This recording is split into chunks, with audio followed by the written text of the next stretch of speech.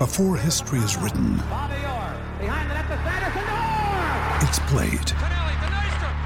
Before it's frozen in time, it's fought one shift at a time. Before it's etched in silver, it's carved in ice. What happens next will last forever. The Stanley Cup Final on ABC and ESPN Plus begins Saturday. Sometimes needing new tyres can catch us by surprise. That's why Tyre Power gives you the power of Zip Pay and Zip Money. You can get what you need now, get back on the road safely and pay for it later. Terms and conditions apply. So visit tyrepower.com.au or call 13 21 91.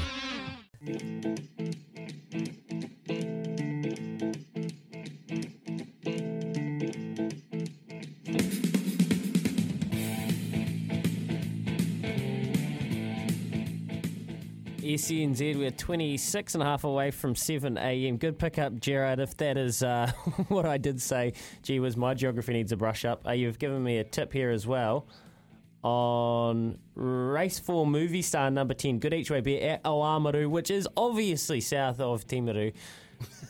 Sorry if that was a slip of the tongue. Don't worry, I got my geography. How about this? I'll even give you what I remember heading down there when I was in high school to play rugby in Waimate. Isn't Waimate in between Timaru and Oamaru? There you go. It's proof I do know what I'm talking about. Well, I don't actually, Jared. But thanks for your tip as well. Loveracing.nz. We'll get to that in just a second and have a look at the fields at Oamaru this weekend. Or today, sorry. Otaki tomorrow. Otaki Māori Racing Club, actually. There you go. There's some good timing. I wonder if they did that intentionally. And Saturday, we've got Riccarton and Tauranga, I believe.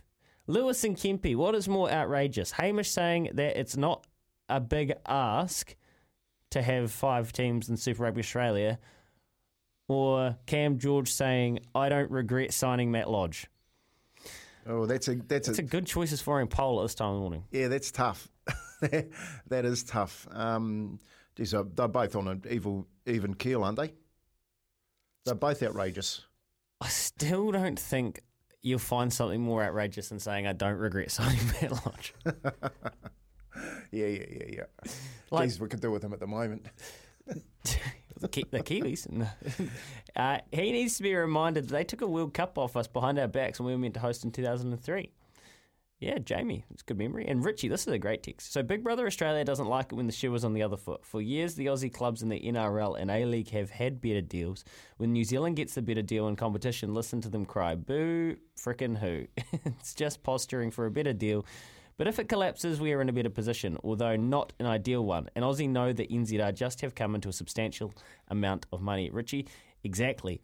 And you would have picked up, Kempe, one of the first things Hamish McLennan said was, while they've had the Silver Lake deal, sounds like there's a little bit of jealousy or a little bit of envy coming in, and it kind of probably fuels that animosity, even if it isn't real. Here's what he said on any potential Australian deal similar to Silver Lake. New Zealand have aligned with Silver Lake, who are big and very reputable out of the US. CBC, on the other hand, have a lot of rugby markets around the world. So what we want to do is run a fair and open tender and then just see how they respond. There you go. So that's something that's on their radar as well. The whole thing's a bit confused, isn't it? Well, I agree that it's posturing. I think, like the whole conversation seems a bit casual for me, and it has a lot to do with money. He comes out the media circuit, does McLennan, obviously knows what media rights are worth. He thinks he's got a saleable product. He talks about the Silver Lake deal that the All Blacks have signed and the New Zealand Rugby Union have signed, and I guess he thinks that the brand of Australia probably could pick up some cash, some private equity cash as well. So, mate, the part for me is the competition.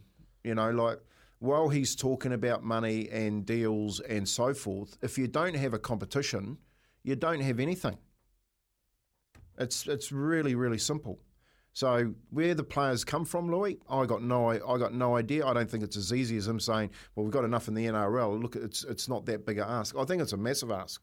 It's a huge step from the system that they got now to put out 5 more extra teams. Like, what's the competition going to be like if you ain't got the players? 0800 150 811. You want to answer that question for Kempe? I think I've got an idea, but I'd love to hear from you. Right. Oamaru today, down there in the South Island, south of Timaru. Yes, Gerard, good pick up there. The weather's fine. They reckon they're racing on a good 4 today. I reckon it might be closer to a soft, and that's just because, I don't know, I'm sceptical that anything could be a good 4 this time of year. But look, I know that it's probably more of a dry part of the country, and obviously the track drains really well. I swear they would only get 2 or 3 or maybe 4 at a pinch race meets a year. So a cool day down there today. Make the long weekend of it if you can. Go down and check it out. And I'll tell you what's interesting, Kempy. Today, and I would hazard a guess he's never ridden there before, Michael McNabb, wee Nabber, is putting in the hard yards to fend Lisa Allpress off in this Jockeys Premiership. It's good to see, isn't it? He's followed her down there. She's riding down there as well. So, yep, it's the interesting part of that. I watched Michael Walker do that when he won it as an apprentice way back in the days when he was riding for Allen, and he would go to every meeting to stay in front. I mean, like, they'd be all over the country, and he'd be in his car and on planes. So when they get a sniff, he got 2 here, Lisa and McNabber. They're off. They're off to get the wins. It really is like that. So it kind of comes back to you kind of, and I remember Nabber told us, I think on this show, he told me on the mail run that he was just going to see where he got to coming out of summer, and if he was still like right there, then he might try and he would extend it because the season goes on longer than anyone wants it to, for jockeys anyway. Like, it's freezing and they're out there getting mud thrown in their face and they're driving and flying and the expense of it all. But I tell you what, you win a Jockeys Premiership, you never ever regret it. He is currently 16 ahead and he's still putting in the mahi. Yeah, he's got to. And she's got some good rides too, Lisa. Like, well, see, this is all it takes though. Say she bags 5 rides in a day, and then there's so many race meets. All it would take is a week of form either way. That's why he can't stop. No, because if he stops and she doesn't, all of a sudden that gap shrinks. It's like, it's pretty. But she's had 100 wins. He's at 117 wins. First time in his career, he's had 117 wins. I couldn't believe this. He only just reached 500 wins like last week in his career. He's been at the top of his game the last couple of years. Every time you see his name on a horse, and you've got to consider it because of the way that he's riding. So, really, only 500? Crazy, eh? How long he's been around our lives for. Now, just looking at the Jockey Premiership, one person I really want to give a shout out to, and you go down the list, and no surprise that Opie's got the best strike rate by a mile because he doesn't ride hardly ever, and when he does, he wins. So McNabb's, he's leading the Premiership, but he's also leading the Premiership with a strike rate of 5.23, which is really, really good.